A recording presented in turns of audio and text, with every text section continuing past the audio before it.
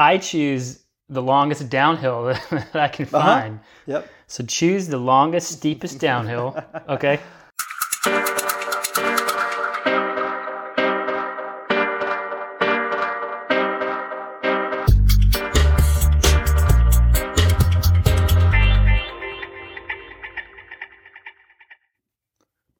What's up, everybody? Welcome to another sprint episode of Coaches on Couches, where we're going to kind of jump right to it and pick a topic of the day and knock it out for you.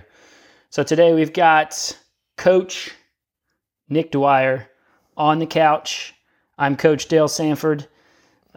Nick here is the president of Memphis Youth Athletics. Yep. Also longtime coach at Christian Brothers High School. And we're going to be talking about how to pace a mile. It's not a sprint. 1 mile. It's not a sprint. You can try. It Works out real well. goes really well when you just go guns blazing from the get-go. That's right. Absolutely. That's what I try to do. Yeah. We'll work on that. So we're going to work on getting the information across on how to properly pace a mile. We've got a lot of people right now, a lot of our athletes doing mile assessments since there's no races. And then I know you've got your whole crew Yep. kind of doing some workouts, kind of gearing toward a mile and stuff like that. So, it's relevant for youth athletes, but also, adults. I personally think it's like the best assessment that you can do as an adult runner or triathlete, because it's repeatable. Yep. It doesn't take a whole lot of recovery afterwards. And it really can be scaled up to kind of assess other paces for other races and Absolutely. stuff like that. It's a great baseline for a lot of stuff. All right, so let's get at it. Nick, what is the number one thing we've got to do when we're trying to really properly pace this mile? Right. First thing you got to do is just know your distance. If you're on a track, it's really simple. You're talking about 4 laps around the track. If you're trying to do a true mile, it's 1,609 meters, so back up 9 meters from the start, and there's your true mile. If you're doing it on the road, I highly recommend that you get out and map out your route. And I say know your distance so that you can actually map it out on the road and find your segments. So when I do this, I choose the longest downhill that I can find. Yep. So choose the longest, steepest downhill. Okay. Yeah. Downhills are great, especially as you're getting older. It gives you a little bit of a head start. I thought I was doing a downhill mile not too long ago, and it ended up being more uphill than anything. But if you measure it out and it's 1,609 meters, if it's uphill or downhill or all the above, you're doing well there. But the point is to know the route so that you can pace yourself and give yourself points on the course, especially with the road. The track's easy. You come around, you got 3 laps to go, 2 laps to go, 1 lap to go. But on the road, if you don't know your route and you don't set out some markers or have some landmarks that you can begin to kind of shift through your gears as you get closer and closer, you're going to have a difficult time, managing the distance. And I would say that's probably one of the hardest things to do with the mile, because you can't sprint it. And you don't treat it like a 5K. And it hurts. Yeah, from the it's from the get-go. It's going to be challenging, but there is like an extreme amount of patience that's involved in what people consider to be a short race. It is, and it's considered a middle distance. It's not a distance race, but it's certainly not an 800. But the pacing of it is where people either make or break the race. Most world records, at least from the mile up, have been negatively split. And what that means is you're going to gradually pick your pace up as the distance, as the duration goes on. And hopefully you're finishing faster than you started. We've all finished slower than we've started, and we know what kind of death march that means. and with a mile, it can be excruciating, and for the last quarter mile if you've gone out too fast. So with a lot of my runners and what we teach with MYA is that you want to negative split the second half of the race. And for most of us, that means 800 out. You want to begin to kind of get into a different mindset and at least shift gears mentally. And usually you're body will follow. So pacing is extremely important. You got to get out there and know what you want to hit. Don't just go out there and aim at, I've never run a mile and I want to run a 4-minute mile. Well, that's going to be very difficult for you to do. Break down that pacing into quarters and then practice that. That's kind of the third point going into the fourth point.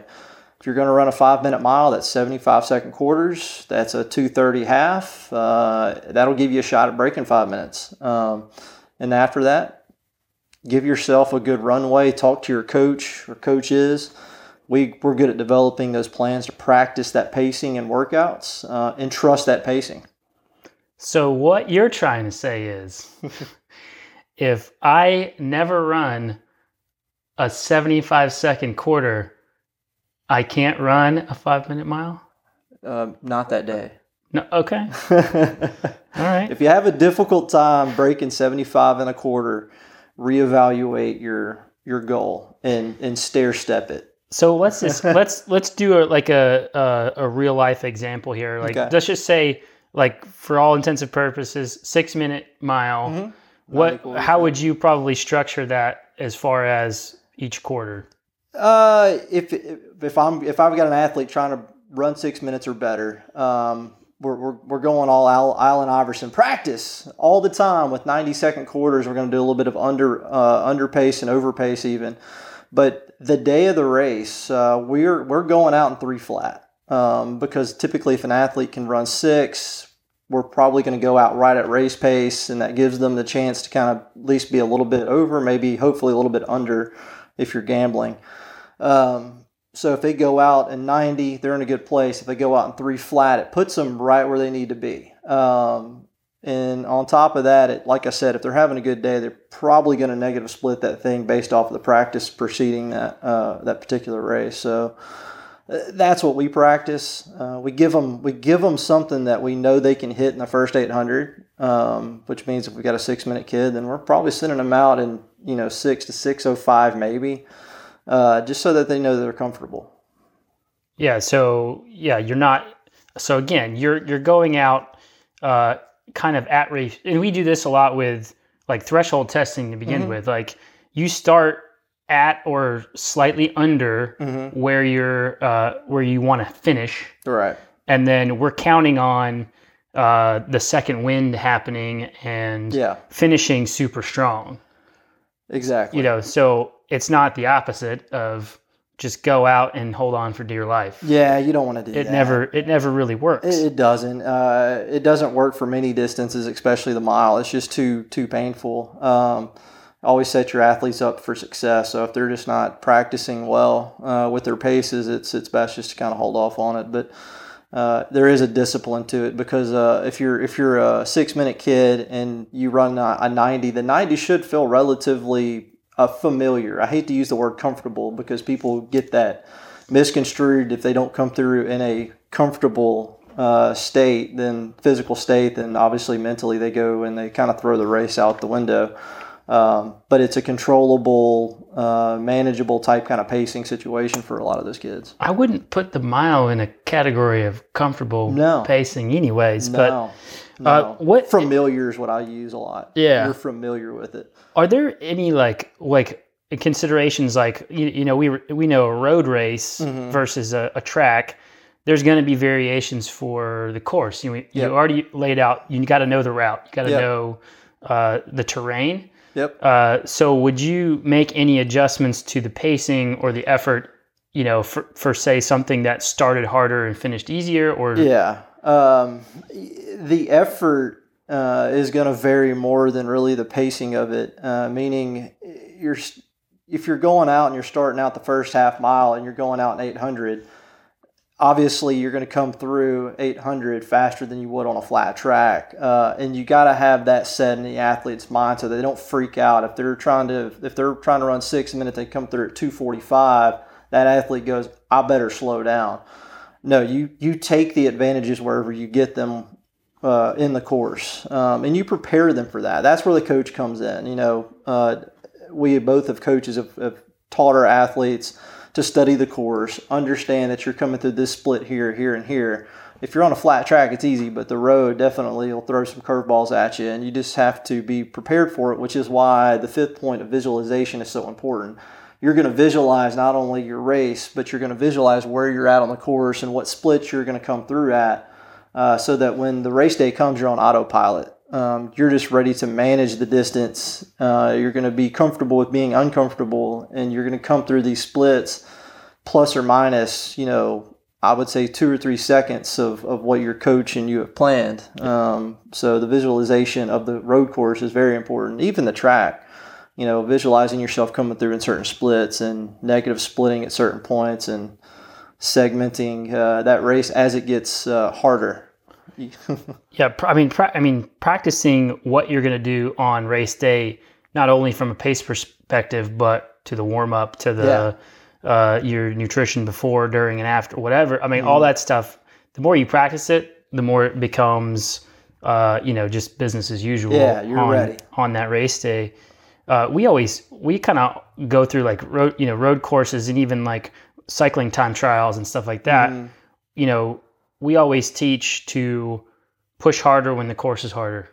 Yeah. Take the recoveries when the course eases up on you, but you have to be prepared to push harder when the course is harder, whether that's a hill, terrain-based, weather-based, wind-based, whatever.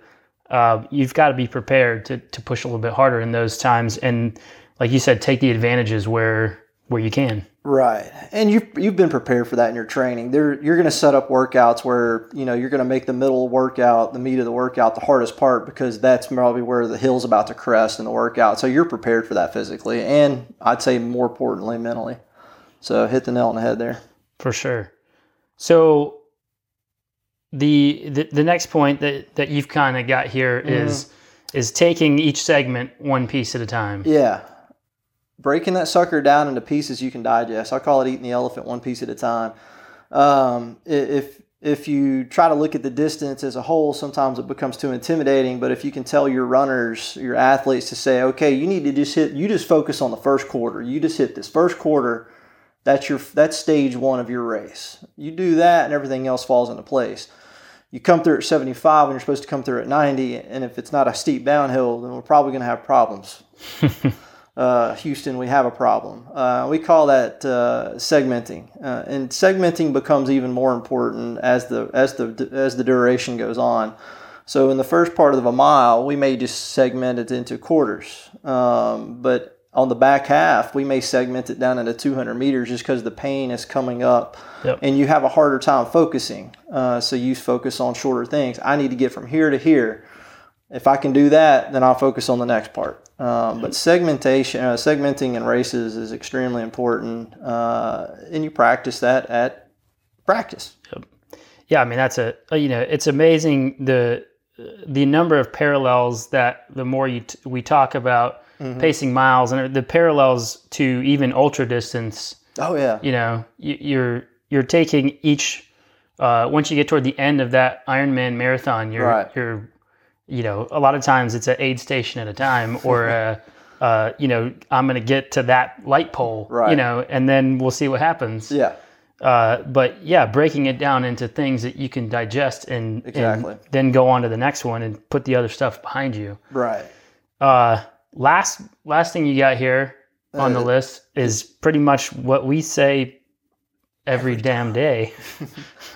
Stick to the plan. Stick to the plan. The way you feel on race day, I tell my athletes that small feeling, whether it's good or bad, has almost zero relevance on how you're going to race, because your fitness is like an iceberg. You got this much fitness. The way you feel on race day is irrelevant, in my opinion.